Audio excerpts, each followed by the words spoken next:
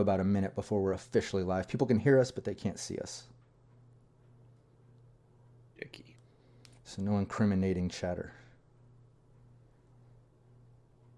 Only nice things. All right. Get over to Twitch. Well, as my folks always said, if you can't say anything nice. As my folks always said, if you can't say anything nice. Can't say anything. Sorry, I was getting an echo there for a second. Yeah, me too. Yeah, I think when I brought up the Twitch chat to our frame, it wasn't muted initially. I heard you say your parents told you not to say anything nice like 5 times or a few times or something. Yeah, that's good though. That's a good thing to reiterate, actually. You know. Just trying to pop out the chat myself.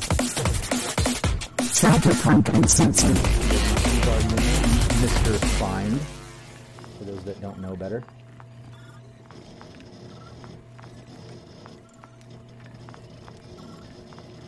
Windows lined up. All right, we are officially live. Now it might take a little moment for me to get the chat going. I do want to incorporate, the live chat in with what we're doing. So while I get that set up, and I see, like I said during the beginning, I see PWB is in the chat. I really appreciate that. But yeah, if you while I try to work on this chat situation, why don't you just do a little introduction to yourself, and then I'll kind of explain what the deep dive thing is here. But yeah, everybody watching, let's get a little breakdown of Phil Harker Smith. Sure. Hi. I'm Phil. On Twitter, you can find me at Scruff. That's SKKRUF. And I am 1/4 of Baby Beard Media. So we are a bunch of Adelaide, Australia-based actors, comedians, directors, producers, and we make all sorts of gaming content, from Let's Plays to tabletop RPG content. And our tabletop RPG content is mainly our flagship show, which is a show called Roll to Cast. And we do a different season. We do a different game every season with an original story and a brand new soundtrack. As well, and we've done all sorts of games. So we've done Cyberpunk 2020, we've done Vampire the Masquerade. Our third season was Cyberpunk Red. It was actually we had the honor of being the first ever campaign of Cyberpunk Red, as RTG gave us the rules a little bit early to get that out for you guys. And we're currently in a Pulp Cthulhu season as well. Next up, we got Kids on Bikes. And we also get around and guest in other people's RPGs. We're currently playing our campaign characters from Roll to Cast in John the Wise's game, where he's continued our unique setting of Heaven, which is like an anarchist skyscraper in Night City. So yeah, we get around. We try to do as much RPG stuff as we can. I was lucky enough to have the origin story for Sprocket, Ellen's character. I was excited about that. Yeah, that's right. Yeah. Yeah, I love doing crossover role play like I did it with Wandering DM, and it's rad. Yeah. Yeah. And then when I hit up Ellen, and we were kind of like, oh, let's do a little crossover and have fun. And she came up with the idea like, oh, maybe this could be like Sprocket's origin story, like when she first got into like her first mission, and that's what got her into it, and then she headed off to heaven or whatever. That's really cool. So I love shit. Yeah, like I love this shared universe thing. Yeah. The project I'm working on at the moment that I'm most excited about is I got asked by Jay Gray of Artosorian Games and Sirenscape to run a weekly game for 8 weeks on the Sirenscape YouTube channel. And if you're not familiar with Sirenscape, it's a wicked little program where you can do soundscapes and music and sound effects live for your players as you GM. It's a really powerful tool, and they're doing some Cyberpunk Red sound sets, which I know my friend has been involved in. My friend here has been involved in putting his own tracks down, which is awesome. And they wanted to show these off, so they started running a Cyberpunk Red game, which they asked me to write a campaign for and DM. So that happens on Thursday nights American time on the Sirenscape YouTube channel. It's called Out on a Limb. It's got the most amazing cast of like wonderful creators from the RPG sphere. And I'm having an absolute blast doing that. So all the VODs are up if you guys want to go back and check it out, or tune in live on Thursday evenings for this really cool, really role play focused Cyberpunk Red campaign.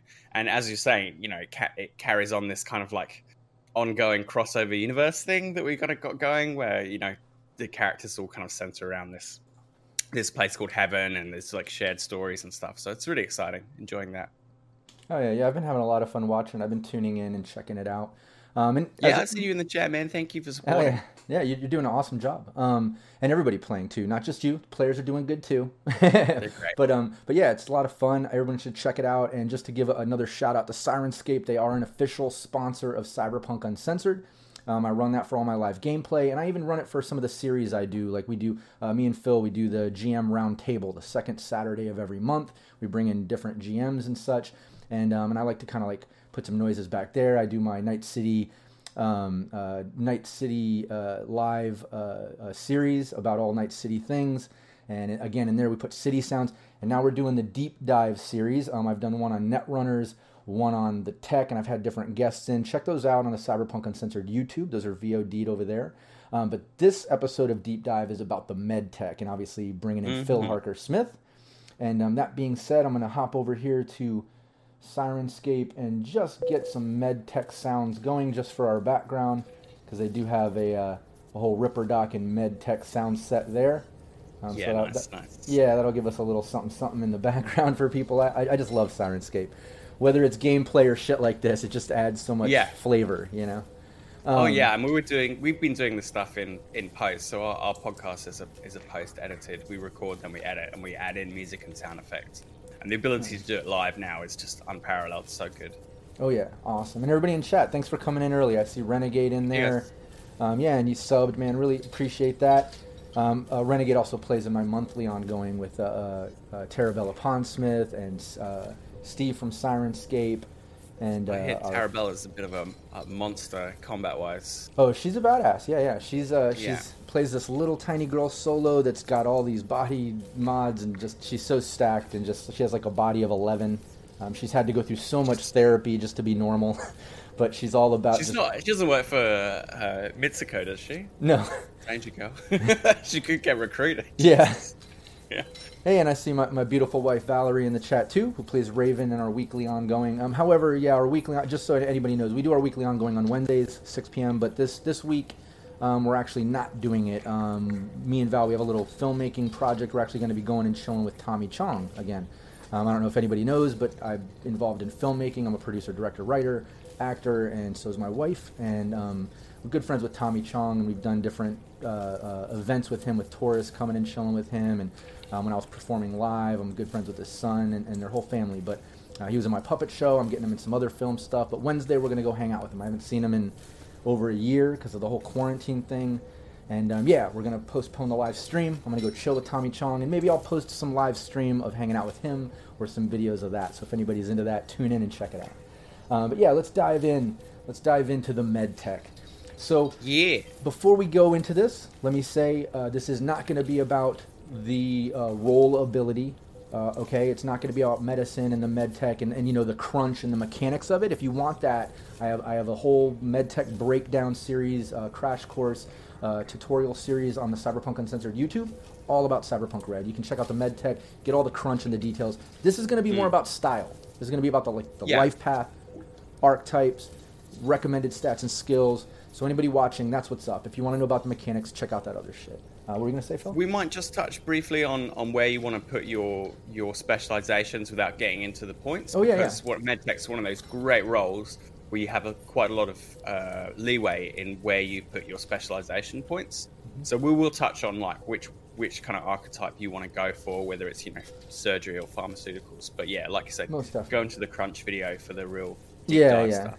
Exactly. So that being said, let me just give a brief description here, straight from the book, but medtechs are unsanctioned street doctors and cyberware medics patching up meat and metal alike. Whether dealing with cyberware or real meat, they're the support there. They're the ones healing you. Now, there's all different angles that this can be done. Like Phil said, there's specifics on how you can drop your points and what type of medtech. We'll get there. But let's start with the life path. One thing about Cyberpunk Red, they have that really deep, elaborate life path system. And then aside from that, just the general life path system, each individual role has its own tables and, life path system, which is so badass. So that's what I want to focus on. Let's get into the med tech specific life path, and Phil, if you want to kind of just take it chart for chart, line for line, and we'll kind of just dive into these ideas. Let's get in there. So it starts with the big question, obviously, what kind of medtech are you? And this is where everything else is going to sort of branch on the base you're going to have everything on top of. And they've got 10 really nice options here. So we start off with surgeon, right? So we've got basic surgeon, you know, doing all the deep dive gritty stuff, getting in there and fixing people's innards. Or the general practitioner, you know, apparently you still got the doctor you go to weekly, got a sniffle, got a cold, you're treating gangers and boosters alike, you know, or maybe you live in a lovely exec compound, you know, and the rich folk come to you to work out what's wrong with their son, you know. I love that idea too, like how you already angled that into options, and I love that how like general practitioner, but yeah, truly, like there can be details within that. Like, are you the guy handling the basic shit like a family physician, but are you doing it like in the combat zone or in the corporate zone, or like, you know, it can totally be different. I love this. That's a great idea. You know, there's someone who runs like this free or nearly free clinic in the combat zone for underserved people, you know, and you're just doing it out of the goodness of your heart. That sounds a really awesome kind of origin story. You got trauma medics, you know, you're on the front lines, whether you're in the army or you're just doing it for your gang or your friends. Psychiatrist, obviously we live in a traumatic time in Red. Cyber psychotherapist, for people who've really gone over the edge. Like Tarabella Pond-Smith. Yeah, that's right. Like her character. There are, you know, I like the way that they have, you know, put a path back for people from that. You're not just a write-off. Yeah. And there are rules around therapy. You can read up on therapy and be like, if that's what you want to do and you want to be part of the solution to people who've kind of started to dissociate, you can totally build your medtech around that. Then you got the absolute classic, the Ripperdoc. Everyone knows and loves the Ripperdoc, the person who puts in, takes out, and repairs your cyberware.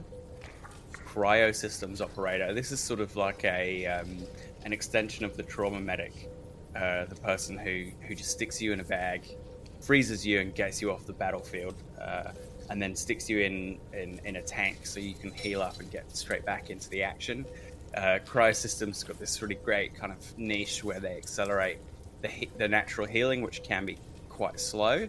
It just relies on your natural healing abilities. A pharmacist, both illicit and therapeutic. Several options there. Body sculptor.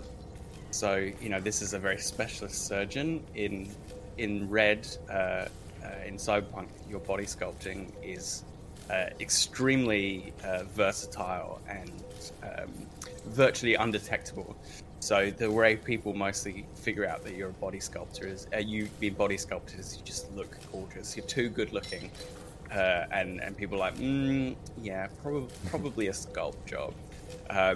You know, probably going to be servicing the more rich clients if you're a body sculptor, but who knows? There are vain gangers out there, poser gangers as well, who want to all look a certain way, all want to look like Elvis or Marilyn Monroe or whoever. You know, you make a dime, you know, getting crazy poser gangs the right look. And then finally we've got the forensic pathologist. So you're Dr. House of the world, right? Your person who is hunting down viruses or strange infections, bacteria, which can be a very cool plot line, I think. You know, and if you're a GM and your player dives down that route, then you can definitely go into a sort of like a modern plague kind of style storyline and give them lots of challenges based on that particular archetype. Oh, yeah. So you got a really wide range of, just to begin with already, you got this really wide range of potential ideas just in this one 10-part table. And even inside these, there are all these different options as well. Exactly. And that's what I love about it is like even within those, and like you said earlier about the general practitioner, just as an example, it's like they have all these, I don't know, directions you can kind of go as being a specialist in these fields or different things. But even within those, there's different ways you can play it, you know? So it's just, I don't know, I love it. It feels so rich and deep, you know what I mean? Yeah, and I just like the idea that, you know, medicine's a very kind of exclusive field in our day. It's very hard to become a medic, but in Red it's a bit more accessible. It's a bit more of a technical job. You can sort of teach yourself to learn a cryosystem or read up on CityNet and be kind of self-taught, which is really cool, which means really opens up your origins. Oh yeah.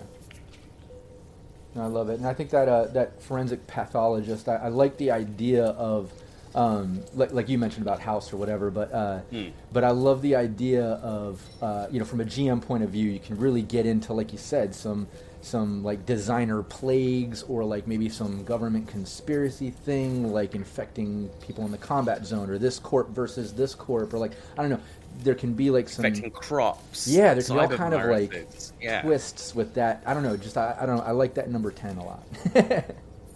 Sounds fun. Yeah, I think it would be really great to kind of base a campaign around that kind of idea of number 10. Yeah, I think Psychiatrist 2, number 4, Psychiatrist. That one sounds really interesting to me too, because I don't think I've ever seen anybody play it that way.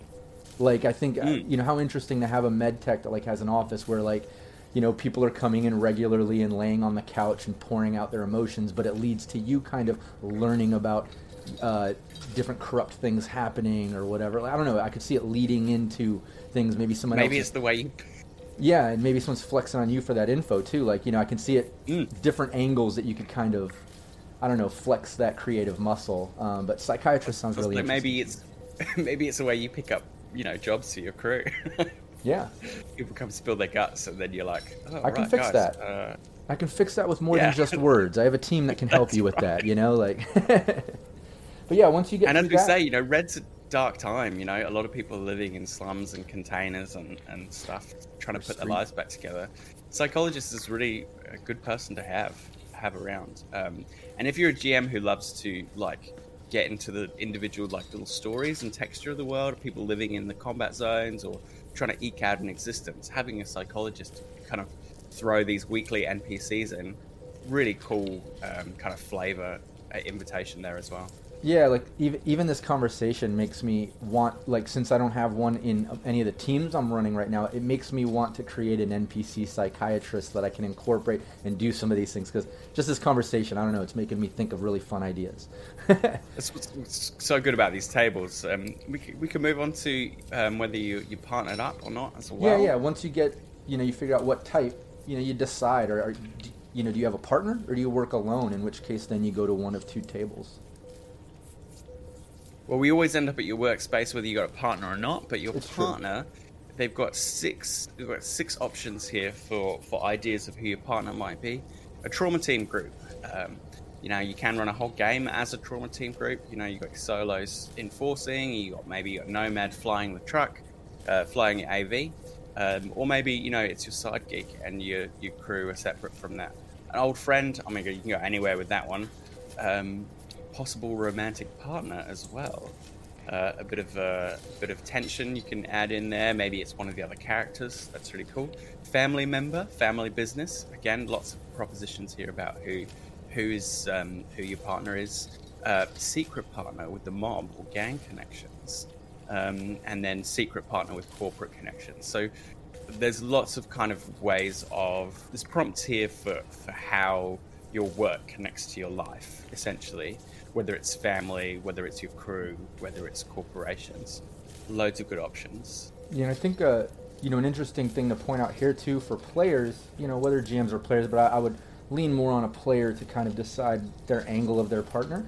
But I like the fact it says, secret partner with mob or gang, or secret partner with corporate connections. Now, does that mean secret to the public?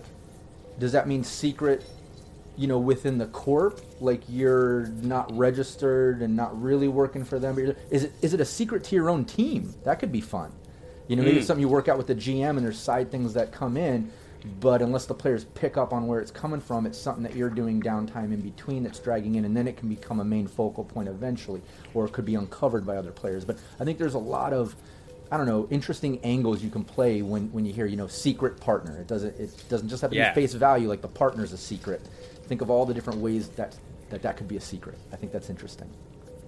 Everyone's trying to make their hustle as well, So if you've got a connection to the corporate world, that's something you're going to hold very close to your chest.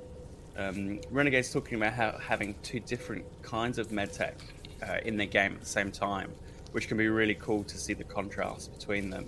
Where you've got like a surgery and then someone specializing in pharmacy as well with chemistry. So your chemistry, you can make your own drugs. You can really follow that archetype of the lab doctor cooking things up rather than the steady hands exactly. on the operating table. And having those two diametrically opposed in the same game is really great. I haven't seen that many campaigns yet with like multiple of the same role. Yeah, I'd like to see more of that. It'd be really cool. Yeah, I haven't seen a lot of that too till now. Renegade mentioned it, and now thinking about it, yeah, I could see. I find that interesting, having the same roles, but like you said, different ways to play that, so it makes sense. Because I've thought of that, on a lawman sort of way, where it's like a team fighting crime or doing things maybe, and they're all different divisions of the law or whatever, or of that team. But I like that angle, that med tech option. I think that could be a lot of fun. And I do want to point out, like, because they do mention too, when it says about your partner, a trauma team group, and see that's where that could kind of play in too. Like if you have multiple med techs and they're in a trauma team group and doing different types of med techs. But I also want to mention, what the hell's wrong with REO Meatwagon? Why is it always got to be trauma team? No one ever shouts out REO Meatwagon. You notice that? Trauma team's got the name, man. I know, it does sound cooler. It's all about market capitalization. It's true. I still like Meatwagon. Let me call the Meatwagon. It's funny. So now we go to a little bit of your workspace stuff, what that looks like, and again, there are these are just little prompts to kind of build the detail from, I feel like. So you got sterilized daily in the morning like clockwork. So very precise, care deeply about the part, your workspace around you. It's not state of the art anymore, but it's comfortable to you. Your cryo equipment is also used to cool drinks, which is what my med tech does. She's 72. She doesn't give a toss anymore. Everything possible is single use and stored compacted until needed. I really like this idea of like a pop-up clinic. Maybe it's in the back of your Nomad's RV or something. It's kitted out and it's literally just like it all pulls out from any which way, drops out from the bed or a drawer under the sink. It's really cool. And you just drive in your armored RV, like help people out and then go out of the hot zone again. Not as clean as many of your patients may have hoped. I like that. You try. And then meticulously organized, sharpened, and sterilized. So there's a little bit of crossover in these, but they basically give you a nice kind of base to start from. Are you rough and ready? Are you self-taught? Are you just trying to kind of put it together? When people walk in to get care from you, do they go, okay, sure, I don't have any other options, so I guess you'll do? Or are they sort of amazed at how professional you managed to keep it in the time of the Red? And I think, as it is today, your workspace says a lot about you, and how characters react to your workspace. There's a lot of good role-playing opportunities there. Well, and I think you just tapped into something too that very important. This is the time of Red, and anyone who's familiar with that lore, I mean, hell, it's a filthy fucking time. There's like just nuclear fallout, debris and shit everywhere, reconstruction, everyone finally getting back, and then you got blood rains happening often, and like, yeah, in order to keep a sterilized workspace or that type of environment as a med tech, it says a lot. And I do feel like, a little bit of crossover when I read number 1 and number 6, because it's like that sterilized daily in the morning like clockwork. But number 6 to me is like number 1, but like on steroids or acid or something, or just a crazy version of. I feel like number 1, that sterilized daily in the morning like clockwork, is a really sharp med tech that like keeps everything meticulous. He has to be on schedule, so he's doing that every morning like clockwork. But then other things he do, I imagine, are like clockwork, or like I don't know, done right, I guess, not wrong, not haphazardly. But number 6, the fact that it says meticulously organized, sharpened, and sterilized, but doesn't say, in the morning like clockwork. I feel like, I don't know, for me, I interpret that as like, it's all the time. Like they're almost OCD style with it, because they're meticulously organized, sharpened, and sterilized. Yeah. It just seems like they're intense. It's the difference between professionalism and obsession, I think. There you go. Well put. Yeah. So, are you professional? Are you clean cut, or are you just a little bit too much. Yeah, exactly. But I love those. I think if it was for me, because I've never played a med tech, and I haven't dove into those specifics. We have one on our team, and we've done some life path stuff. But for me, I would probably find more fun in that number 6, because I think I would try to play him very OCD and almost a little over the top. I think that might be kind of fun. Might annoy the other players, but it'd be fun for me, I guess. So next page, and if you're following along with the rule book with us, this is page 61. With a great piece of art here by Hello Pranzo. We're showing like someone's home clinic with the arcade cabinet off to one side, which I love. Oh yeah. They got their dream car on the back wall, and just their setup there. And the next section is who are your main clients? Again, there's 6 options here. Local fixers who send you clients. Pretty solid all around option for all sorts of classes, roles to have a fixer sort you out. Local gangers who also protect your work area or home in exchange for medical help. A little bit of exchange happening. Corporate execs who use you for black project medical work, which can tie into your sort of like secret partner stuff. Local solos or other combat types who use you for medical help. Again, if you're a sort of trauma specialist, you could have very particular clientele who know that you not only do good work, but you keep stum about it as well. And then local nomads or fixers who bring you wounded clients. It's kind of like the one, but it gives you a bit more of a scope to kind of work on the fringes of the city as well. And then trauma team paramedical work. If you have a day job, if you have a contract with the trauma team and you work shifts in the AVs, it's a really fun way to base a campaign. And again, no mention of REO Meatwagon, goddammit. Those poor guys, those poor bastards.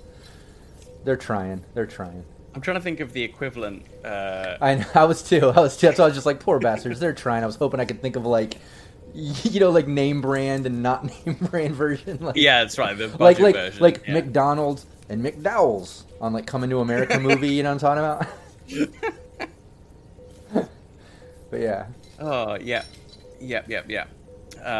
So yeah, you have any points on those? Do you know where you'd go in terms of clients? For me, I think any of those sound really fun. I think, as far as GM, I always prefer local fixer probably over solos or nomads or even gangers, because I feel like if you're going solo, it's very combat style, right? If you go nomad, you know what nomads are doing. I like the nomads and fixers, it does have that, but I feel like that's, I don't know, I like the fixer aspect because I'm always a fan of a fixer. That's one of my favorite roles, obviously, but I like the fact that could be good or bad, good and bad people, all motivations, moral motivations hire fixers. You need them, whether it's sourcing items and materials or getting the right hire, information, the whole networking aspect. So I think, I don't know, that to me that seems the most diverse. But again, it could lean into the local nomads and fixers as well, because then you also got the nomad option. But to me, like I said, I think solo nomad, it's too narrow. I mean, you can do anything with it, obviously, but nomads are very focused on travel and transport and the source aspect, right? And solos are very combat focused and things. Gangers are always, they have their motivations, whether it's like the dealing in drugs or crime syndicate style, poser or booster or whatever. But like I said, fixers, they almost seem like they're the true neutral, if you will. Does that make sense? Yeah. You know what I mean? I mean, yeah. Personally, I like to humanize the gangs a little bit more. I think that people join gangs for a sense of safety and security.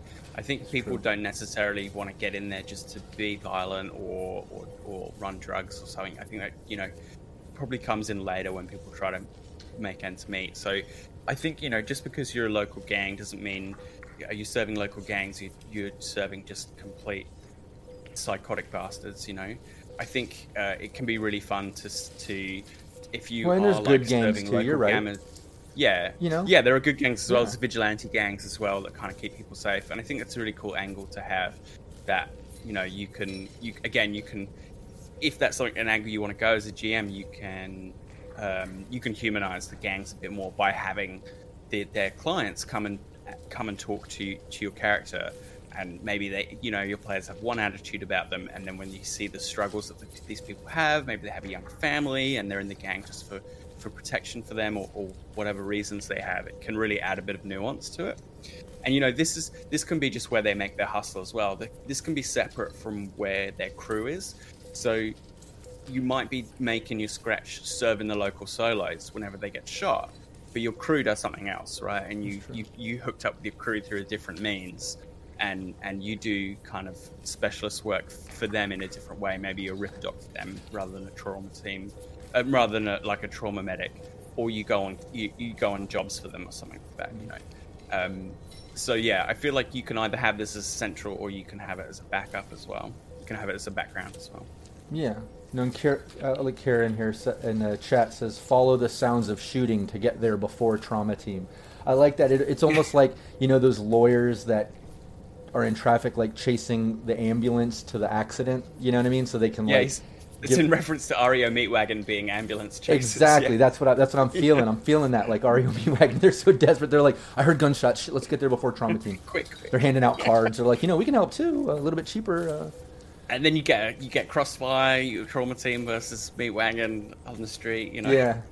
Yeah. And then Smokin says, Big Mac and the Big Mick. Yeah, damn, now I want to watch Coming to America again. Yeah, me too. That shit's hilarious.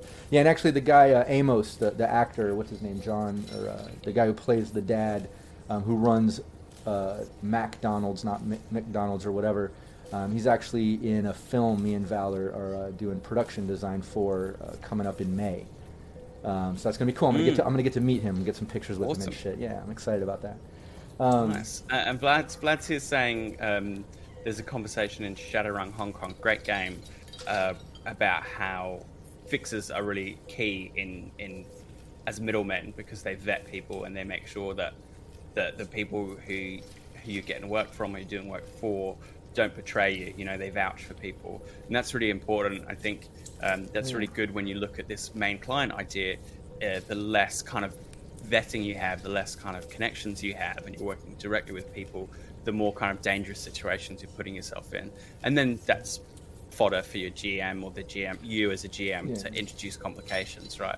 Person can't pay, how are they going to pay you? Or they want you to do a particular, Ripperdoc job, but they don't give you the details, and when you get there it's not something you want to do, or they put you in danger. There's loads of stuff there if you're not working through a fixer for extra complication.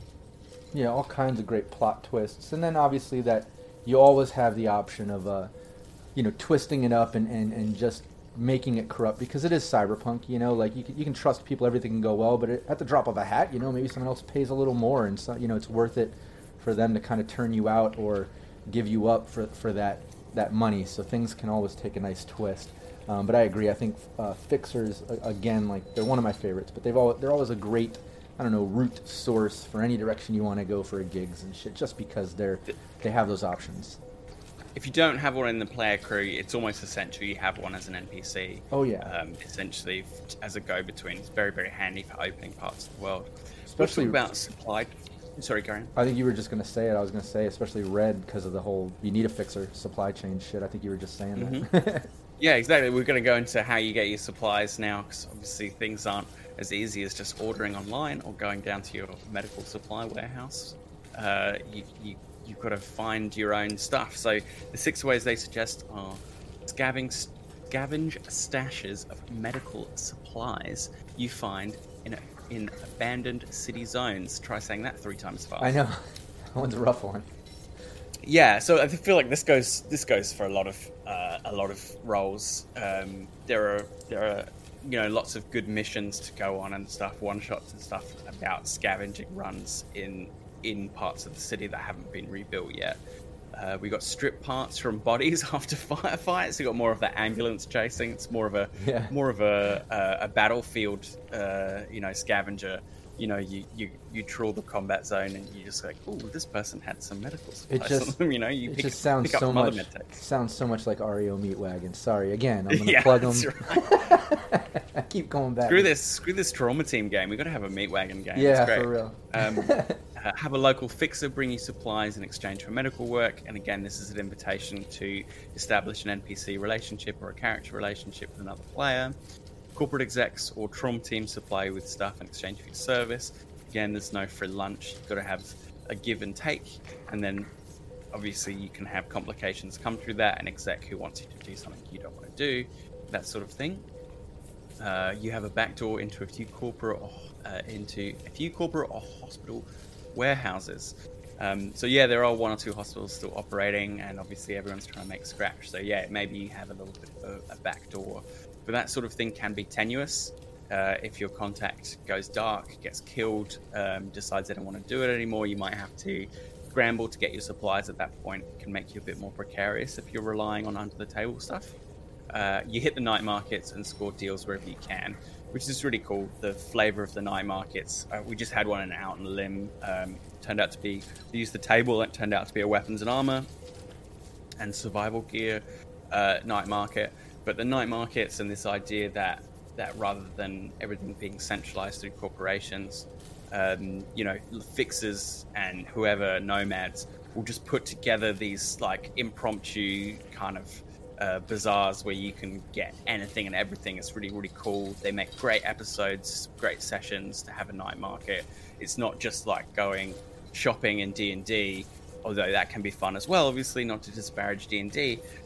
There's loads of encounters and fun stuff that can happen at these night markets. So that's a really good option to have to introduce little episodes and things that happen, haggling, people who approach you while you're out in public, that sort of thing. Yeah, I think that's probably the scavenge stashes of medical supplies you find in abandoned cities, and you hit the night markets to score deals whenever you can. Those two are my favorite. Probably coming from a GM point of view, I feel like, unless I would go with the local fixer because of the diversity, but I feel that they lead to the most options, at least, because whether I want it to involve an NPC, a corp, a general information they find out, or whatever it is, I feel like it's just so open when I think of scavenging stashes of medical supplies. Like you said, it could be abandoned parts of the city, out in the Badlands, a safe room or something in some other Ripperdoc or medical place or whatever. I just feel like scavenging leaves for so many options and so many possible encounters too while you're doing that. And same with the night markets. I feel like, like you said, there's so many fun things that can go down there. And sometimes it's not as simple as you go there, it's what they have in stock and you buy it, but maybe it's the mingling, like, oh, this is what you want. Okay, well, actually, like, I do know where you can source this, and go talk to my buddy over here, and, next Wednesday, and he'll point you in the right direction. I'll set it up, and here, it can always be more complicated. Yeah, or, that's exclusive. I only do that. I only sell that to people who do stuff for me. How about you do this job for me, and then I'll open up more of my inventory to you. Exactly. I have to know that I trust you first. The stuff's in low supply. So there's a little discussion going on at the moment about how you handle like materials, like especially when you're like producing pharmaceuticals and stuff. And this carries over into the tech role as well, where if you're fabricating or upgrading, you need to have like a certain amount of eddies worth of supplies to make stuff. And I think there's definitely a couple of different approaches. My approach is I'm very role-playing focused, and I kind of try to move this campaign along. And I tend to hand-wave most stuff away like that. If you have eddies in the bank, I'll just burn 200 of your resources and say, hey, look, you have a regular supply, that's okay. You burn that to make your meds, or if it's contentious about whether you still have that amount, we'll do some sort of roll for it, whether it's local knowledge or something, persuasion or something, to see if you can get hold of that supply if it's in short supply. Or other people love to do like more meticulous games where you track each of your resources, and you have to take real good care of how much ammo you have, what resources you have, that kind of thing. It's really down to style and detail you want to play as. How do you run that sort of thing? Oh yeah, no, I think with me, I love.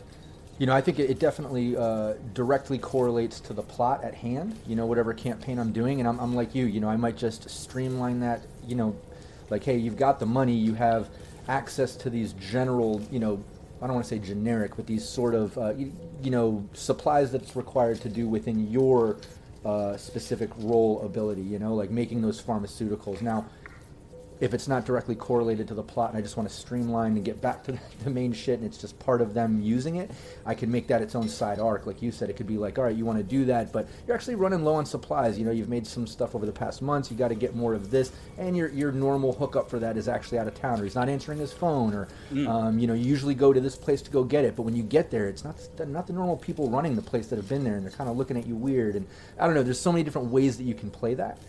If you want to go that route. But I'm with you. I think that thus far, in fact, you know, with the MedTech I haven't gone on an arc for that. It's always been streamlined and kind of within it, because anytime it's been there, it's been within, you know, a pretty hard campaign or a deep plot, I guess I should say, to where, like, I don't want to pull on that arc just yet. I'm allowing her to make it. She's playing a MedTech Ariel in our weekly ongoing, and then continue on with the plot at hand. But like I said, that's not to say that I don't love the idea of setting off on these side arcs just to source a little bit of material or something if you want to, you know? I think that can be fun. I do love the reaction players have when you say you can't do something, or it's difficult to do something. You expect them to go, oh, that's, you know, you tell people they can't have something, usually they're like, oh, God, that's annoying. But in a role-playing game, you know, that's the beginning of a story. Like, right. You guys out of town, you're going to have to go somewhere else. Like, oh, okay. Cool, where can I go? And you can see the kind of the light bulb turn on when they realize that they have to actually kind of think outside the box and stuff. That's really cool. Because you're not saying can't, really. You're saying can't, but you're like, you know, you gotta be a creative thinker here, you know, because there's no definitive like no or yes or whatever. It's supposed to be kind of like the real world. You're role playing, and it should be just as dynamic. So I love that too. You know, like when something's not just so easy in face value as the player expects. Like, oh, I just want to do that and get that done. Okay, cool. Back over here. Well, wait now. That didn't go down that smooth. You know, this little wrench in the works. Now you got to think a little. And I think that's fun. Yeah, so I have this principle. So everyone's heard of yes and from the idea of improv. You say yes, and then you go and you build on top.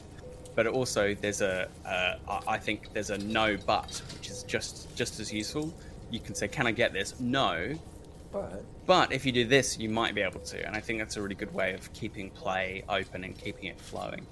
I love that. And that's true, too. Let me interject right there. Not that this is specific to MedTech, but general tip in role-playing, because you kind of tapped into that, is like, yeah, sometimes you kind of want to give a little bit of direction. You know, you want that full open world, full player agency by all means. But sometimes you might want to give that little but. Because if you just say no, maybe at face value, a player might not think into that and go, ah, shit, that sucks. Okay, moving on. And you don't want him to do that. You want him to, yeah, it's a no, but I'm not saying no, really. I'm saying, let's think about this. Let's be creative, you know? And I think that's where it's important. That but is awesome. Yeah. You know? It's a principle I live by. This is the end of the MedTech specific light path stuff. But I just want to, like, without going too much to tangent, I think it raises an interesting question. I think that a lot of the stuff that we do online for kind of public consumption it's kind of entertainment focused. It's often very narratively driven, right? It's often very kind of cinematic, and it follows that kind of structure. And I think it skews that way just kind of out of necessity. But that's not to say that, you know, these games, which are sandbox games, I think lend themselves really, really super well to Red. But you're probably not going to see that many sandbox games as kind of online public examples. So don't, you know, if you want to run a sandbox game and you want to track all the supplies and stuff, do it. It's a really fun way to play, and don't take the fact that maybe not that many people are doing it online as a signal that it's not a legitimate way to play, because it totally is. Right. Yeah, 100%. I do that with ammo too. You know, I won't track or be such a, you know, I don't know, stickler for that or be on it, but I do tell my players, like, as you do it, you know, just make your mark on bullets you're doing. When you know you need to reload, just let me know as the GM. That way I'm not tracking those specific numbers. I feel it's that way with the supplies too. Like, as a GM, and like you said, streaming, you just want to flow, be more theatrical and more for the stream and for the fans and viewers and people trying to enjoy it. But that, like you said, that's not to say that that's not an avid part of the role playing. You know, the game itself. You know, it's fun to track that shit and to go on those side arcs and make it have that depth and the reality of that shit. You know, it feels more immersive to me. Like when you feel like you're running out of things here and here, and you've got to resupply. It's not magical. Nothing is just appearing in there, and you just keep going. You know, you feel the pressure that way, and I like that. But yeah, with the live stream, sometimes you streamline that shit, and you just kind of brush over some of those little things because it can slow things down and clog up the system, so to speak, you know, when you're streaming. But yeah, we hit the life path. Let's dive into, and let me say to the chat, if anybody has any ideas they want to interject about something that we covered already, go ahead and do it. We have no problem backtracking and re-talking about something or whatever if you have something creative to say or a question. But we are going to move forward right here from life path to different archetypes. Maybe some examples from movies, TV shows, things like that, but just basically different ways you can play a medtech. Like when I talk about Trauma Team, what about REO Meatwagon? You know, that's something to think about. Maybe instead of the typical, like everybody knows Trauma Team, maybe you want to be a medtech and you work for the underdog. You work for the one that everyone laughs at, or people don't recognize the brand or something. I don't know. Or you're an ambulance chaser. There can be a weird way to play a medtech. The only other thing I wanted to mention. One of my favorite examples in recent times in film and stuff, and I've been talking about it online. We have that huge extensive list on the Cyberpunk Uncensored group. It's up to like 100 and something titles of movies and series, all cyberpunk based. But one of my more recent favorite ones is Hotel Artemis. I don't know if anyone has seen that, but Jodie Foster plays a nurse, and this hospital is basically in a combat zone, and it's very fucking cyberpunk. If you haven't seen it, Hotel Artemis, it's on Amazon Prime, I believe. For it looking cool, so yeah, I'll check that out. Yeah, definitely look that up. It's awesome. She plays medtech, and it's just like a Ripper Doc spot. It feels like Combat Zone. Oh, Netflix. It's on Netflix too. Renegade. Oh, it's on Netflix. Sweet. Great. Yeah, I saw it on Amazon. Netflix in Oz. Yeah. Yeah, check that out. Hotel Artemis. But that's the one. That's the main one I wanted to mention because to me, that film screams cyberpunk, and she is a Ripper Doc. It is just so perfect, and the way they play it, her security, the gate, the people that visit. I don't want to get into it because I don't want to give away the movie. It's great, but wow, watch it if you like medtechs and cyberpunk. Holy shit, that's a great movie. I think you said Ripper Doc a couple of times. I think that's a great place to start. I think the Ripper Doc is an archetype that people really, really know from cyberpunk, right? So. One big element of cyberpunk is your cybernetic implants. It's this transhumanism. It's a thing that people are really excited about, whether they have a pop-up shield or a tech scanner, whether they have a lie detector in their head or chipware that gives them, skill points or whatever. There's so many cool things to do with implants and stuff. And if you build a Ripper Doc, then, you are at the pulse of that kind of trade in the city. Both sourcing stuff, installing it, getting it for yourself and stuff like that. And, I don't think it's any coincidence that one of the first people you meet in the 2077 game is Vic, the Ripper Doc, right? And they give you some implants, a new eye, and a dermal grip, right? Because that is the hallmark of cyberpunk, is this man and machine meshing. And I think a lot of people want to be there. They want to be the person who handles that stuff. But there's no one size fits all in terms of Ripper Docs. Someone mentioned in the chat earlier, Fingers. So you got Vic on one hand, who his clinic's in a basement, but he's pretty professional. And then you go visit Fingers' clinic later on, and he's this strung out guy in fishnets, and his place looks like a bordello. There's Ripper Docs and there's Ripper Docs. Yeah, exactly. No, even within the title itself, there's just so many ways you can play it. And one of the things I like to bring up too, like within that is, straight or corrupt. That's the other thing too, because, you have these options if you're working for a fixer, a gang, a solo, nomad and fixer, maybe a corporation, maybe you're with Trauma Team, maybe you're with REO Meatwagon. Let's not knock those guys. We'll mention them again. But regardless of how you do that, we're being paid by them. Yeah, they're an official sponsor of Cyberpunk Uncensored. But no, I think it's interesting to kind of put a twist on it if you're a player. You can play it straight, or you can play it corrupt, and I think that's kind of interesting. I don't see a lot of players do that. I kind of talked about that on my tech deep dive a little, just kind of a twist way to play that tech, and I'm going to say it here with the med tech as well. Like, think about the fact that as a med tech, you can fix people, but you can also maybe corrupt that. Maybe you're healing someone, but you're also injecting them with some designer plague or something that then you're going to extort them for a cure. Maybe there's a corp that you're working with that you're going to sell that information or whatever you're doing with them to help as a medtech to their competitor. There's always that aspect in Cyberpunk that I think, as a player, you expect it from NPCs, but you don't put it on yourself as much. And I think that's a fun dynamic. You don't always have to be good or bad. You can kind of be this dynamic, twisted, like, multi-level thinker that's just as fucking, I don't want to say paranoid, I don't know the word, but just as crazy as Cyberpunk should be. I don't know if that's the right way to word it. But you know what I mean? Like, it's dark, dystopian Someone who future. Has a convoluted set of morals, right? There you go. Yeah. Compromised in some way. Rue makes a good point here in the chat about a medical professional who goes and scabs spare parts from bodies, right?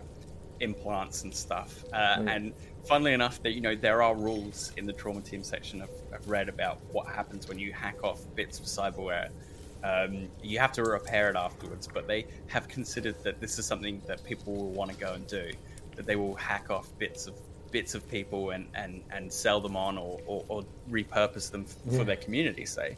And that's another thing, right? It's not black and white. Maybe you go in battlefields and you in the combat zone, you hack people's arms and limbs off. You're a terrible person. But what if you're doing that for your underserved community, these people who need therapeutic cyberware? That's great. The Robin Hood of cyberware. Exactly, right? And as you say, like, are you corrupt or are you straight? It can be, both. It can be great as a GM. Yeah, it can be both. Be both. It can be great as a GM to see push players and ask them questions about how far they will go for certain things, and you just push it and push it and push it and see how corrupt they become in service of their ideals, right? And I think, people's lives are on the line when you're a medtech, so it can be a really emotional hook for you to kind of introduce those questions for a medtech. Oh yeah. Yeah, and I see Vlad in the chat. Whatever happened to the Hippocratic Oath? Just kidding. Yeah, I think that ended after 2020. I think after the Fourth Corporate War, maybe. Right. I don't know. Somewhere in there. Maybe in 1988, actually, when Cyberpunk first that was done. But no, the other thing too. Well, like this idea of a formally trained doctor, right? Maybe you started with a corporation. Maybe that's how you got your training.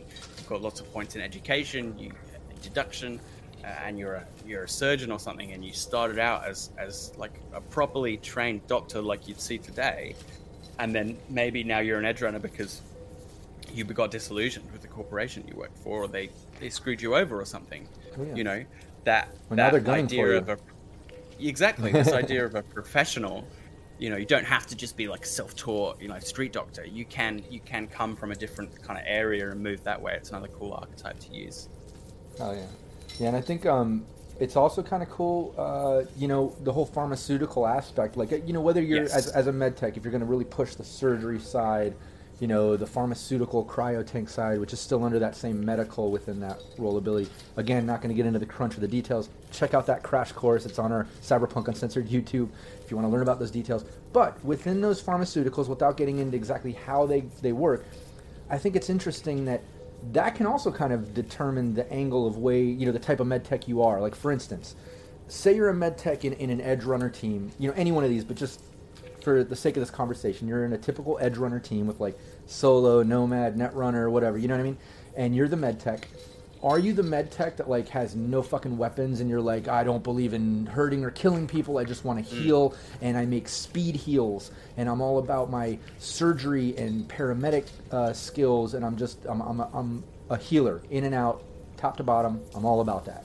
Or are you more into like, I'm helping my combat teams, like, and I'm going to get into recommended stats and skills, and you can play this anyway, but my point here with pharmaceuticals are, instead of my speed heal and looking at those skills and stats, maybe you're more into the combat side, and you're like, I make my non-addictive stims and my things so all my rest of my team can all increase their reflex or whatever, or get, you know what I mean, be more combat heavy or whatever. So I think that's interesting maybe too. Maybe you're an obsessive and you love that drug that means you don't have to sleep for a day. Yeah. Oh, yeah. Exactly. You get the point. Like, cool, I think within the pharmaceuticals, it's almost like within all the options there are paths you can take to be a different type of med tech, depending on how you want to play that out. that's one of my favorite things about medtech is that when you take your say 4 ranks at creation, there's a whole bunch of options inside those, which you can toy with. I really like this idea of the pharmaceutical based medtech as well. There's a lot of cool archetypes with crazy drugs and lots of cool, very cyberpunk stories and characters that are all to do with, better living through chemistry. He's more of a media type, but Spider Jerusalem, all about his crazy medical drugs and stuff, altered states, all that kind of thing. And obviously there's a whole bunch of street drugs as well available in Red, and they're not covered by pharmaceutical, but it doesn't mean you can't integrate them into your character, give yourself chemistry, and then actually make black lace, make blue glass, all this other stuff, and that ties into this idea of how corrupt are you making scratch selling street drugs so you can buy medical supplies to help people, Exactly.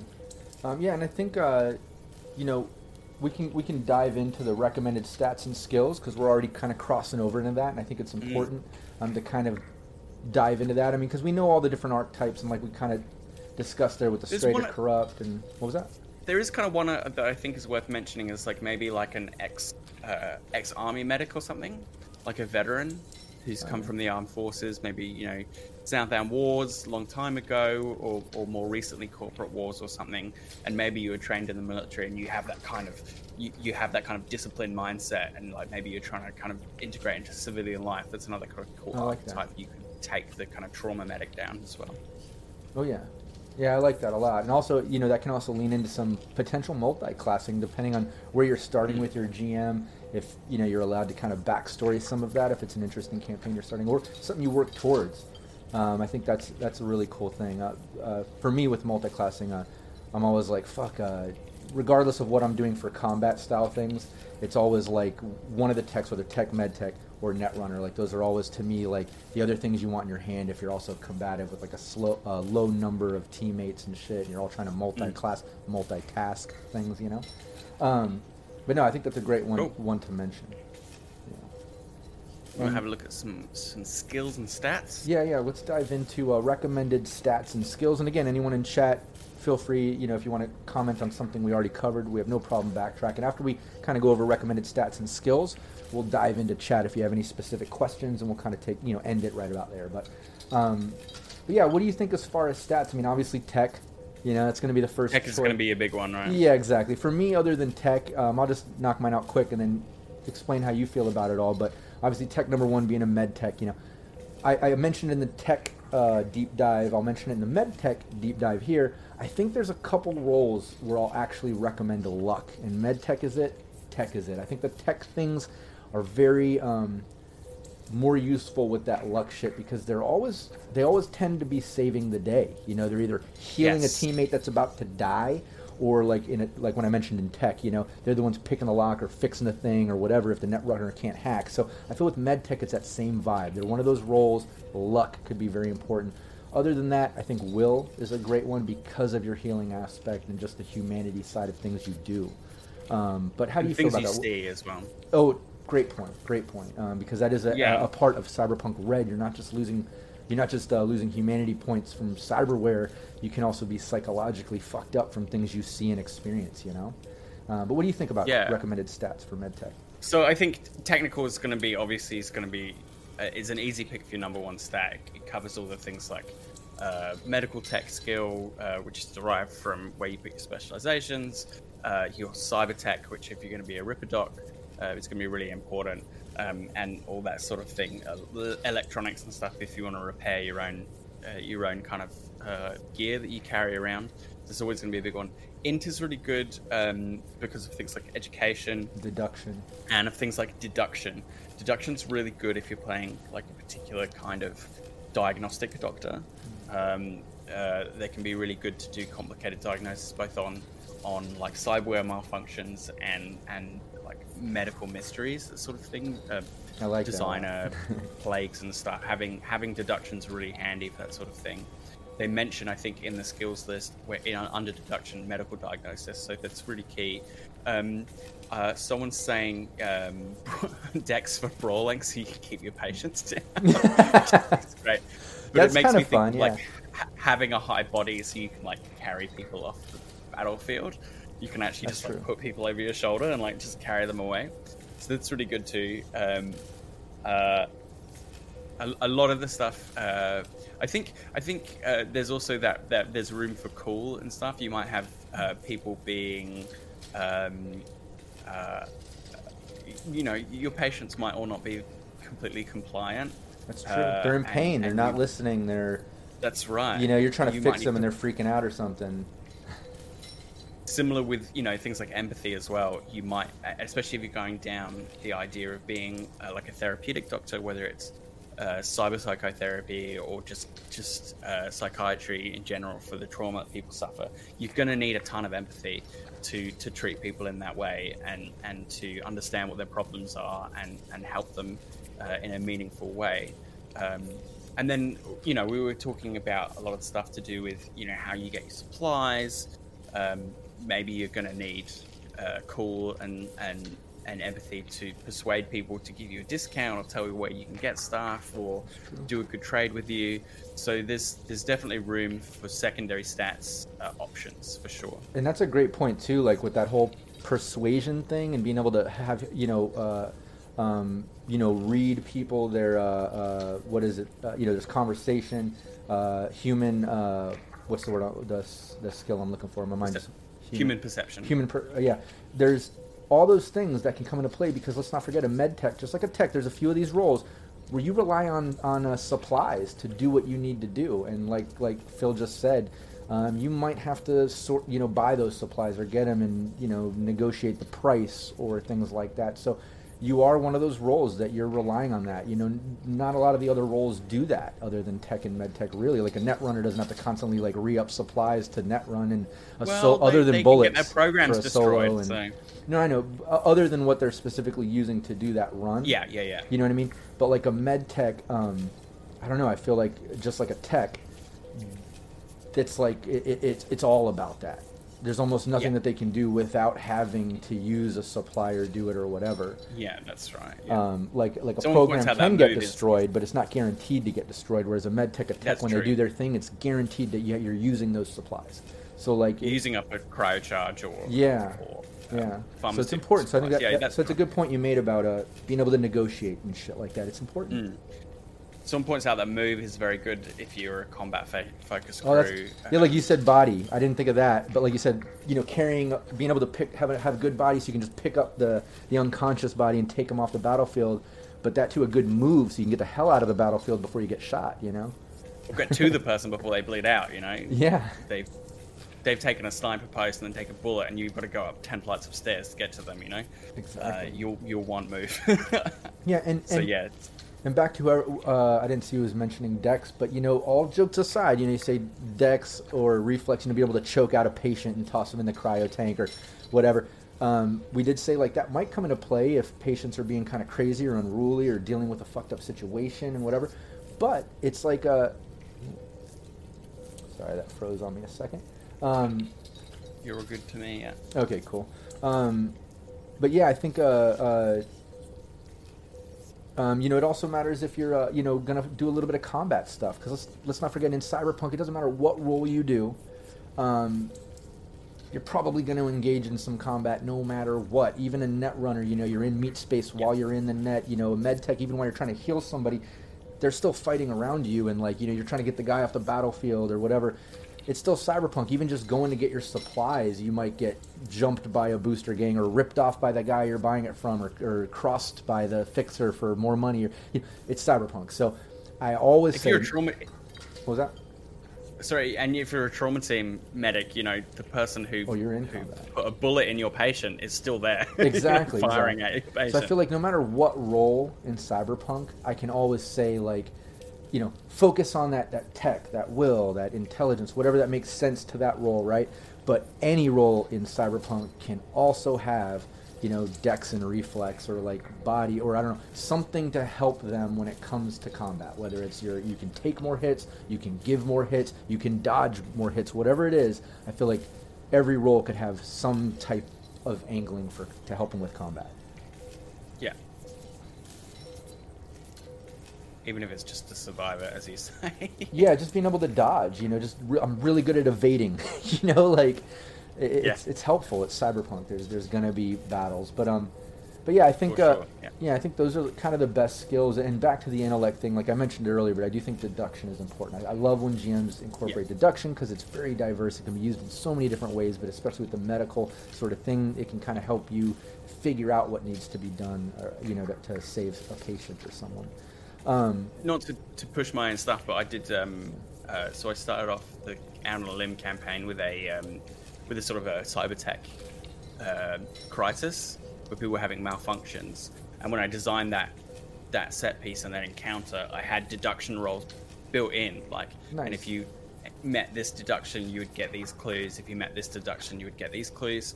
So it's a really cool thing to kind of pre-plan as a GM. It's like if deduction is used, these are the pieces of the narrative or the mystery that I can give out. And that can be really, really handy. So if you're building deduction and your GM works that way, it can be really valuable points. But in terms of skills, I think if you're building a Ripperdoc, you're going to need to dump points in your cyber tech. Everyone's going to want. A lot of people are going to want to take paramedic. It's another kind of obvious one, but not completely necessary. Maybe you don't. You just do surgery. Maybe you aren't a paramedic. You don't go out on the battlefield. You rely on having patients on the table in front of you, and your points are spent elsewhere. That's totally a thing you can do. And then people have mentioned in the chat already biology and chemistry, which are in your science under the science banner. You can do all sorts of things with that, whether it's researching viruses, bacteria, making new drugs or existing drugs. Excuse me. Oh dear.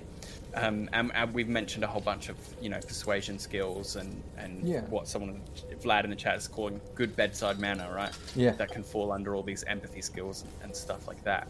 Hey, if you are running a solo clinic, you might want business, and if you get your supplies from the back door, you might want bribery. You might want library search if you don't have education, or vice versa.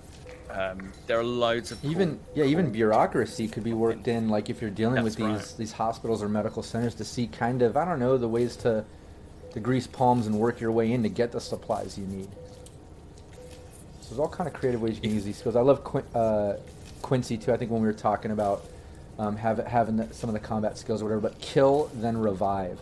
That can be powerful, actually. Like that's one of those corrupt things I was talking about. Like, are you, honest, upfront medtech, or maybe you're a little corrupt. Maybe you do things to kind of leverage power and money and things like that. Killing just to revive, and then hold them under in the palm of your fucking hand. Yeah. Yeah, you take out an exec, and then they wake up in your clinic, and you're like, well, I could replace your arms. Yeah, and then what was that? Oh yeah, and Rue Shady, and you get your friend Fixer to help you out and scout the market for some bargains. Remember, everyone operates under barter and loan. If you have a big enough gun, yeah, exactly. If your gun is big enough, but yeah, that's my point. Like I feel like no matter what, it's still cyberpunk. You know what I mean? So like even if things are cut and dry and you think it's black and white and perfect, whatever, like at any moment, anything can fucking change at the drop of a hat because it is cyberpunk and corrupt, and it's all about barter and loan, and especially in the time of Red where things aren't just readily available, like we said. It all does come down to money, hookups, and guns. Yeah, not everyone can get you stuff for eddies. Sometimes you have to do favors. Yeah. And then having a nice diverse skill set can really help you there. And there are tons of extra stuff you can drop in for flavor, like depending on where you think your character grew up or where they've run in the past. Gamble is a great flavor skill that doesn't really depend on any particular thing. Acting can be really great if you are sort of duplicitous and you run in different circles, both kind of corporate and edge runner or gang circles. Having an acting skills can really help you negotiate the different layers of social life in Night City. There's totally room for all sorts of kind of flavor choices for your skills, which is, I think, one of the reasons the the skill set is so diverse, you know. Oh, yeah. Well, we're talking about hauling people off the battlefield. If that's your job, make sure you take athletics. You don't want to like drop the person halfway across the parking lot under fire. Yeah. And I think when it comes to those skills too, like they are, you know, the nuances within them, you know, just, you know, the diversity and the way that you can use them really comes down to with, you know, how good you can, you know, what level of creative thinker are you, you know, whether GM or player, if you can think of angles to use these skills, you know, like a lot of these skills aren't just one sentence, this is exactly what you use it for. It kind of, I don't know, there's a lot of agency within them, you know. I just had a great thought now, right? As we're chatting and I'm looking through the skills, you take criminology and you're more of like a coroner, forensic pathologist kind of forensic kind of type, where you do like ballistics on people's bodies or like I love the coroner idea, stuff like that. I love that coroner so cool, idea. Right? I just thought of it now, just looking through. Yeah, I've never seen that or thought of that till you just said it. I'm like, oh, that's a great idea, because that can lead to like the crime solving shit, you know, like you're the guy that's inspecting the bodies and figuring out how the fuck they died and in what corrupt way versus what the report says they died, you know. And they always make great characters in TV. The coroner's always like a bit wacky. Why are they always eating? That's right. Right? It's to like, show they don't give a shit. It's like every movie, every TV show, they always have the fucking coroner eating and drinking like, oh, I've been here so long, I don't even care. You know, every time, every fucking time.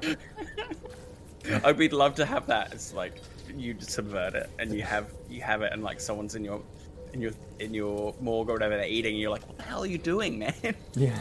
Stop eating. So messed up. But yeah, I think we covered everything. I mean, if there's any last minute questions from chat, plug them in there. We're watching chat. You know, we love you guys being part of it, of all of our streams. As a little optimization, I would recommend not taking both first aid and paramedic. I feel like pretty much everything that first aid does can be covered by paramedic role. So save yourself a few points there, and if you're taking points in paramedic, maybe don't take so many in first aid beyond the first two. Yeah, I would definitely recommend that as well, because once you have that, you don't need it. There's one of those few cases where there's a decent amount of overlap. And paramedic is sort of an extension of first aid. Yeah. Paramedic can do anything first aid can do, and then some. So if you have that, you don't need first aid. You're 100% right. So that is a great point to make as a player. If you're a med tech, hell yeah, you know, you get those 2 points in first aid, but if you're going to invest points after that, focus on paramedic over first aid, most definitely. Great point to make. Quincy's saying like how funny it would be to go to a med tech and find out they're actually a veterinarian. but fuck it, I can do it. I can do it. Don't worry about it. I got it. I worked on racehorses. It's pretty much the same thing. Same thing. How would you handle sequels from botched attempt at reanimation before succeeding? Okay. Not sure what you mean by that. Yeah, I'm trying to follow that. That's a tricky question there, Quincy. I think you broke my brain. Dead is dead. Dead is dead in Cyberpunk. We don't reanimate, folks. Do we? Yeah, you can't. That I know of. Yeah, handle sequel. I'm confused. Quincy, you broke my brain with that question, man. Yeah. That's funny. And generally, if you fail a roll, you need to change the circumstances to repeat said roll. Yeah, exactly. So you need some luck, or you need a complementary skill. So if you fail a surgery, you might need to go do some reading, some education, a library search to look up that particular operation, or maybe have someone with good eyes do a perception check to guide you or something like that. It's a good way of altering a role that you've failed. You have to change the circumstances in some way. Exactly. Yeah, you can't just keep brain damage and stuff. Oh yeah, like bringing people back from really, really debilitating injuries like brain damage. I think you'd have to be very careful about how you handle that sort of thing. Medical science in Cyberpunk isn't magic per se. I wonder if speed heal could repair some brain injuries, but maybe you have lasting consequences. Maybe it has some ongoing negatives for a while until you can get over it. You can have some sort of surgery or therapy maybe. Yeah, and I think that's very GM heavy on that side. Like maybe it involves, the psychiatrist side of things to help beyond the physical. Maybe it involves, like you said, a certain skill, accenting the main skill or role ability, because it involves brain damage that goes beyond just the physical, because it involves your brain. I think it's very GM heavy there. You can also have fun with it, like brain damages could also come with weird things, like now you can no longer turn left, or you forgot the number 3, you no longer see the color purple. Like weird things happen when you have brain damage. So I think very odd things can happen. Alien hand syndrome, that sort of thing. Just do your research, make sure you portray that kind of thing sensitively, and you kind of hit the tone that your players are expecting of you. And check in, maybe they have someone in their life who has an acquired brain injury or something like that. So you should always be sensitive to that sort of thing. Yeah, anytime with medical stuff, most definitely. That's why session zeros are always important. But yeah, you don't cover everything there. So I think that's a great point Phil made. Yeah, when you start dabbling in some of this medical stuff, it can get touchy. So yeah, you definitely want to be tactful, when you hit some of these subjects. And maybe if you're going to go down a route that involves, major health issues or mental issues like that, maybe just double check with the players before you get in there. That is a good point to make. Yeah. We did our last roundtable was on safe play. So if you want a bit more of a discussion about how to handle that stuff in the run up and during a campaign, you can check that out. Yeah, check out the GM roundtable on the Cyberpunk Uncensored YouTube. And yeah, we did a whole episode talking about safe play, session 0, all that good stuff. But yeah, I think give them that condition that makes them is having the same face. No, don't do that. Give them the condition that makes them see everyone having the same face. So they have like what is it, facial blindness, or what is it called? Yes, face blindness. Yeah, there's conditions that mean your vision aren't affected, but you can't recognize objects anymore. Is another one that can happen. Yeah, and you literally have to piece together clues from the shapes of things you see to learn what objects are. That's interesting. But yeah, these things require a bit of research to roleplay effectively. Yeah, I love the ideas. I think they can cause for like some deep plots and twists, and you can do fun things with that as a GM, and make a player now can't do that, or you're thinking like this, and they got to figure it out, like you said, piece things together. But again, like medical mysteries, like Phil said earlier, when you start dabbling in medical stuff and mental illness and things, like it can get a little close to home with people, can get touchy, and not just the players, but people watching too. So you do want to be kind of careful with some real life big time issues like that. It can be fucked up. Yeah, start with a temporary mental condition to feel out the player. That's not a bad idea too. Like if you don't have time. I don't know. I don't know if I agree with that. I would say don't feel out your players. I would say be upfront with what I think you're going to include. Yeah, I think what he's saying there though is like if you're in the moment of it, maybe don't dive into it. If you don't have time to talk and really fill it out in a session 0, or to recap before, like, hey, this is kind of the direction we're going. I have this going. I just want to make sure everyone's cool with this and that. Like, if you don't have that time, you're in it. Full player agency draws you over here, and it's like, fuck, okay, well, I guess I'm dealing with this now, and like, oh, this makes sense. Yeah, maybe if it's involving some of that mental illnesses, big medical issues, don't dive right into it. If you didn't have time to talk to them, maybe you just lightly mention an idea of that, gauge the reaction, or maybe you just stay on that light mention and you don't go deep on it all until you get a chance to talk to everybody. Whatever you do, yeah, I think definitely it's important to play it safe. Yeah. Yes. Yeah, and you clarifying here, it's about a certain fear that a character has. That's something that can be dealt with. Everyone kind of understands having a particular phobia or a fear or a hang-up. And you can have things like concussions, which don't necessarily have long-lasting impact, but might have a temporary impact that you can then get over as a character. But it's a way of feeling out how you deal with mental disturbances like that. That's true. As we've said, there's a potential to explore the trauma and the mental aspect of living in this dark future, this dangerous, gritty future, that everything's uncertain. And it's a really great angle to play. It certainly is a super great angle to play, but just needs that sensitivity. Oh yeah, 100%. Yeah, I think we did pretty good on a medtech deep dive here. Pay attention to your PCs. If they casually mention they have bipolar disorder, talk to them about what they are okay with. Yeah, that's a good idea. No, most definitely. I think that's why it's important, that whole session 0. And like Phil brought up a great point. Check out that GM roundtable we just had last month. We talk about all that sort of stuff. But yeah.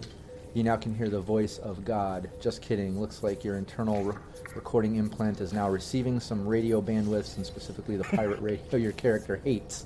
That's funny.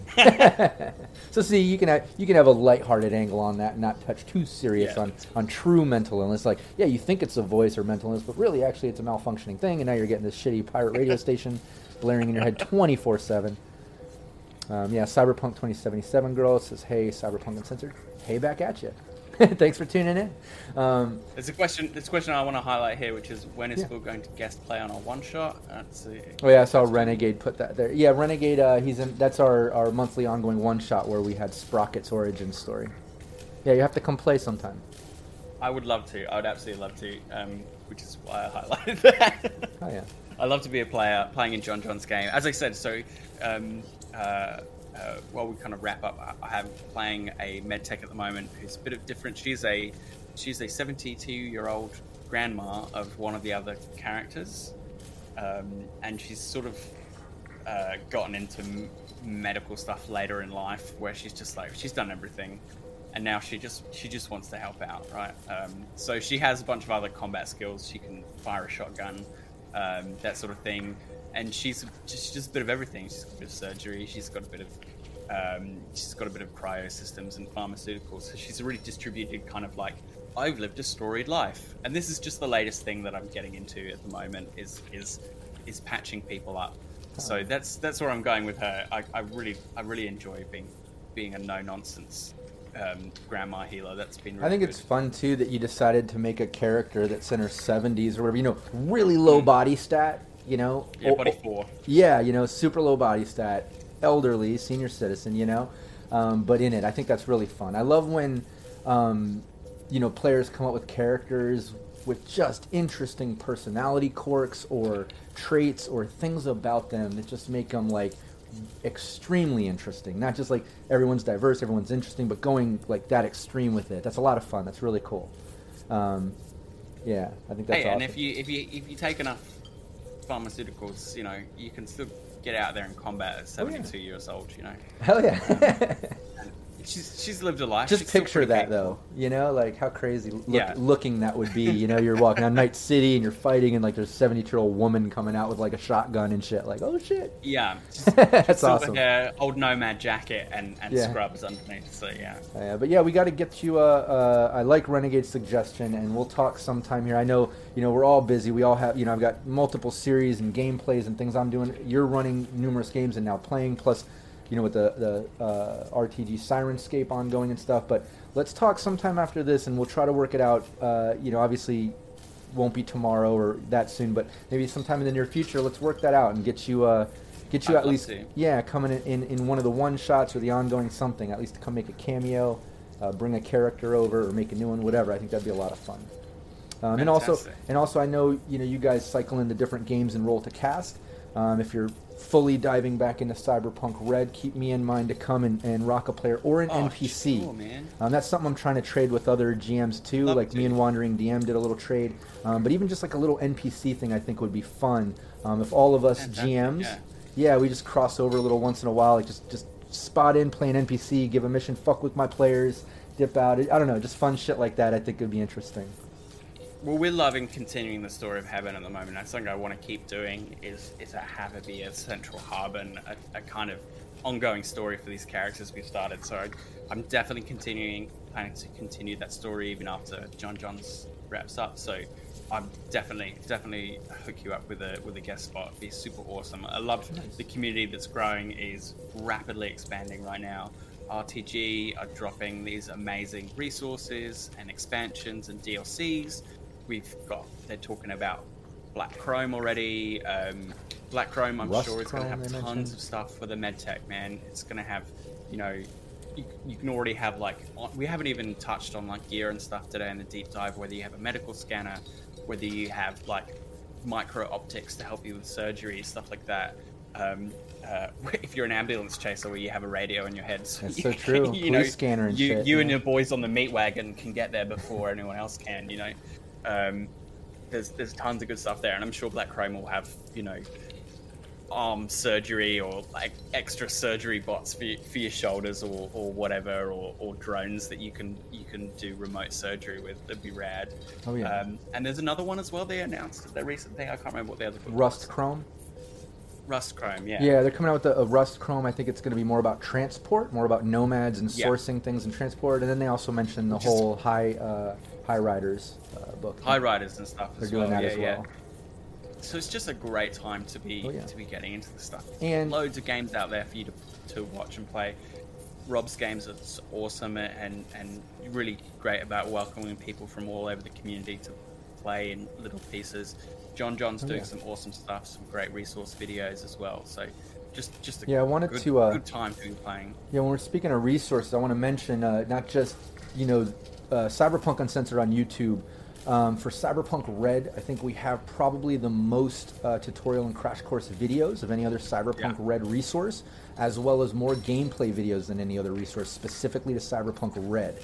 If you look, it's not just me, but like Phil just said, we showcase other GMs as well as 2020 gameplay even from some of our GMs under the Cyberpunk Uncensored brand. But when it comes to resources, I almost forgot to mention, today officially we launched our Scream Sheet publication. So now, if you go to cyberpunkuncensored.com, you're going to see a bunch of resources. We have fillable character sheets, NPC sheets, Cyberdeck sheets, program sheets, all fillable, the GM report card. I mean, there's like 50 different resource things. I'm forgetting all of them, whatever. You'll see them. Go there, cyberpunkuncensored.com. But we just started the whole Scream Sheet project. So now we're producing these Scream Sheets based under the IMG brand, which is a company, a Neocorp I created in my one-shot ongoing. It's the Indie Media Group. They're basically the main Neocorp competitor to N54. They're a little bit corrupt if you watch the one-shot, but they do what they do. But that's what these one-shots are kind of coming from. We have submissions from GMs and people, so players, GMs out there, go to the site, check out the Scream Sheet page. You'll see the submission, the whole process. You'll see the link to all the Scream Sheets that we have available now. There's a couple of them already there. There's a novelty David Noir one of the players in our ongoing monthly one-shots, and then the official first issue. And we're going to be kicking those out regularly. I have some ideas. Expect to see some stuff out of me. Oh, that'd be awesome. Hell yeah.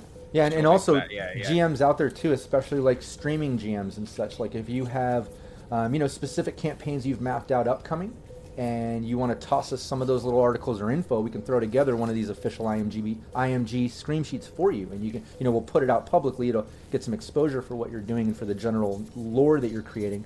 But then you can pull that into your game and give it to your players and have it official. I'm pretty excited about that. Yeah, and PWB is the one of our main partners. They're heading it up here in chat. Pat, who also goes by Ferris Bueller in the Cyberpunk Uncensored Discord. So. Yeah, everyone check that out. Just wanted to mention that. Kira says that they have their medtech is built with Internal Agent and Chiron, which is the in-eye display linked to their team's biomonitors so they can track vitals in real time on the battlefield. Very cool build. With the Cybertech there. Great lateral thinking of like how to integrate your role with your Cybertech choices. Oh, and that's such a great thing too, because think of how many times you play and if, like you said, the solo's on the roof, like Kira just said, and maybe the team's over here breaking in, and something happens, and you're like, well, would they know that? Well, yeah, no, I would message that team. Oh, I say that to the agent. Oh, I overheard that, and like right there, you just kind of, I don't know, solve that problem and streamline in the sense that all the vitals are coming into your Chiron, and you can easily just tell immediately, like, whoa, the solo on the roof just got injured. Someone get up there, stat. What a great your way internal agent thing. I'm afraid your solo. I don't know why all my agents are British, but I just think of them as butlers. But I do too. That's funny. I like that you do that. I make my players characterize them as much as possible as well, which is always really good fun. But yeah, the idea of a British butler telling you your solo's just taken one in the neck is just amazing to me. Pardon me, sir. Yeah, and he appears to be bleeding everywhere. Yeah, it's so proper with the crazy gore talk, It's funny. Yeah, and my beautiful wife, Val Mulligan, who plays Raven, said, "Great information. Back to work. Bye, everyone." Yeah, get back to work. Don't get fired. You're getting in this, and you should be working. What Watching the hell on the job. Does anyone have any more like specific questions? Yeah, any other questions? Get them in now while we're here. We're wrapping this up. And yeah, PWB saying Ferris Bueller. There you can see the name. Look them up. Anybody interested in joining our Scream Sheet project? Whether you want to contribute fake ads, news stories, articles, you have a request, you need something, whatever. Cyberpunk Uncensored Discord. Look for myself or Ferris Bueller. He's leading up that project. And then also, I know we're not talking media today, but the media landscape's really interesting in Red, so it's a really cool place to get in if you just want to do law stuff. Exactly. And then I do want to mention to everybody too. I know we talked about different ways that you can find all my resources, Cyberpunk Uncensored, all the things I have going on, obviously. And then Phil with Roll to Cast and Baby Beard Media and all the gameplay and things that they're doing in crossovers. Just to be clear, anybody watching, I'm going to put links in the description. So when this is done, you'll see the VOD version that we're going to be promoting. Just check out the description, and you'll see all the links to Roll the Cast and stuff, so you can go check out everything Phil has going on. As well as, like you mentioned, our Sirenscape sponsor is doing that official R. Talsorian Games weekly gameplay with Phil as the official GM. So I'll put the link to that as well, so everyone can tune in. Yeah, it's three more episodes about to go live. Yeah. So we're getting towards the end. So things are hotting up there. That's really good. The Rollcast is an audio only. It's like a radio drama kind of style with music and transitions and sound effects and stuff. So it's a kind of like a focused style, like inside those games. If you want to find it, it's on all the good places. You can find it on Spotify, iTunes, wherever you get your podcasts. You can find it. So it's Roll to Cast, ROLE rather than ROLL. So ROLE to cast. We love people to come and see what we're doing with that. We're super proud of it. As we say, we play a different game every season. Cyberpunk Red's been one of our absolute favorite things to do. Obviously, I'm still making Cyberpunk Red content. It was such a good time to do. But if you want to discover sort of some RPGs you might not have played or heard before, really good to drop in. Or maybe they'll do, I'll listen to the Vampire season. At the moment, we're doing Pulp Cthulhu, which is very, very silly, lots of dumb accents. And then we're doing Kids on Bikes coming up as well, which is going to be a lot of fun, playing some Aussie kids in rural Australia in the 70s. So it's going to be a bit of Australiana there as well. And we change our storyteller around as well, focus on who tells the best story in each circumstance. So there's a lot of fun to be had in kind of different styles of RPG. So we like to give people that variety. And if you want to come into the community and talk about ideas you have and things you want to see more of, we're totally welcome to have you there as well. It's all under the banner of Baby Beard Media. If you want to search that up, we do Let's Play content and stuff as well. So we'd love to have more people in the community. We're really happy with the people who've popped up so far. They've all been super awesome. Oh, yeah, and you guys do awesome. I really love the gameplay. That's how I first learned about you. Like when we first met, I was already watching your gameplays and listening to them, actually, your podcast, while I work out and shit daily. I really enjoy it. Cool, thanks, man. Yeah, and I love what you're doing with the Sirenscape stuff too. It's entertaining. It's really fun to do such a role play heavy game, which is I love combat. I love the combat in Red. It's very destructive and very explosive. But it's really fun to have these 4 awesome, really strong role players and see where they take the world. So much fun. Oh yeah.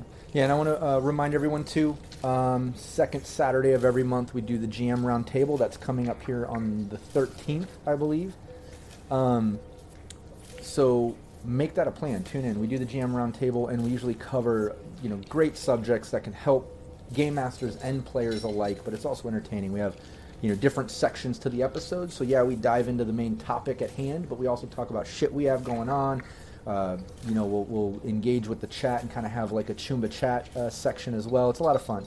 And this next GM Roundtable on the 13th, we have a couple special guests. I believe James Hutt and Jay Gray are going to be joining us, Phil. Ooh, yeah. I just confirmed that the other day in email. I didn't even get a chance to message you about that yet, but there's the announcement. They're both super awesome. They're great. I've had chats. Jay is amazing. Had lots of chats with him. He's been part of the opportunities I've had in Cyberpunk Red and getting the early rules and stuff. He's just such a good ambassador for the game and the company. And James Hutt, balancing genius.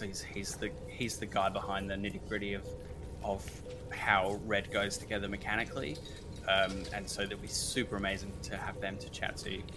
Be interested to see what topic we have with those guys. Yeah, I was just going to say, too, because Quincy, Renegade in chat said awesome. Quincy said, oh, that's going to be Preems. And that just made me think. And as you were talking, I was like, God damn, we need to pick a really good subject to talk about. And I was almost debating, like, man, if we come up with, like, a couple subjects and trail back on some of the other shit we normally do just to put more time into getting to really talk the meat and potatoes with these guys, Yeah, I think so. I'm also open chat if you guys want to message either me or Phil, whether it's on Twitter, Facebook, Discord. Look up Baby Beard Media, Cyberpunk Uncensored. Hit us up if you anybody watching this, if you have ideas for subjects you want the GM Roundtable to cover. Since we're going to have Jay Gray and James Hutt there, that'd be great. And on the 13th, we usually do it. I want to say we do the GM Roundtable at 6 p.m. Pacific Standard Time. I think that's when we typically do it. But yeah, anybody that has requests for subjects for us to cover with that, hit us up anytime.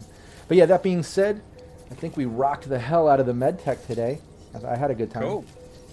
Yeah, I certainly did. Yeah, and I got a bunch of new ideas for MedTech NPCs and characters. So. Me too. Totally. Yeah, and hopefully everybody in chat found it useful as well. If you did, follow Cyberpunk Uncensored on Twitch. Make sure you subscribe on YouTube. Give this video a like. Give it a share if you're watching this right now and you like it. Hell, even if you don't like it, give it a like and a share anyways. Fuck it, Other than that, thanks so much for joining me, Phil. I love having you on any of the series and things I do. I look forward to talking to you sometime soon about some gameplay crossover. I think that'll be really fun. That'd be super rad. No, it's my pleasure, man. Thanks for having me on. Oh, yeah. Yeah, and Renegade says, say hello to Ellen, so make sure you tell her hi from Renegade. Yay, we'll do. Along. Hell yeah. Yeah, and everybody in chat, thanks so much for tuning in. I appreciate, all the series that we do at Cyberpunk Uncensored. I always try to refer to chat, whether gameplay, series, whatever, and man, y'all always jump in there and contribute a lot of great ideas and questions and things. I can't thank you enough, seriously. You make the community what it is. You keep putting fuel on the fire, and I love it. But yeah, that being said, we're going to wrap this up. Thanks so much, Phil, for joining. Everybody for tuning in. Again, I'm going to drop links in the description when we VOD this, so you can find Phil, myself, all the shit that we talked about. And yeah, any final words before I kill the transmission? No, man. Stay Preem, folks. Awesome. Thanks so much. Take care. Bye.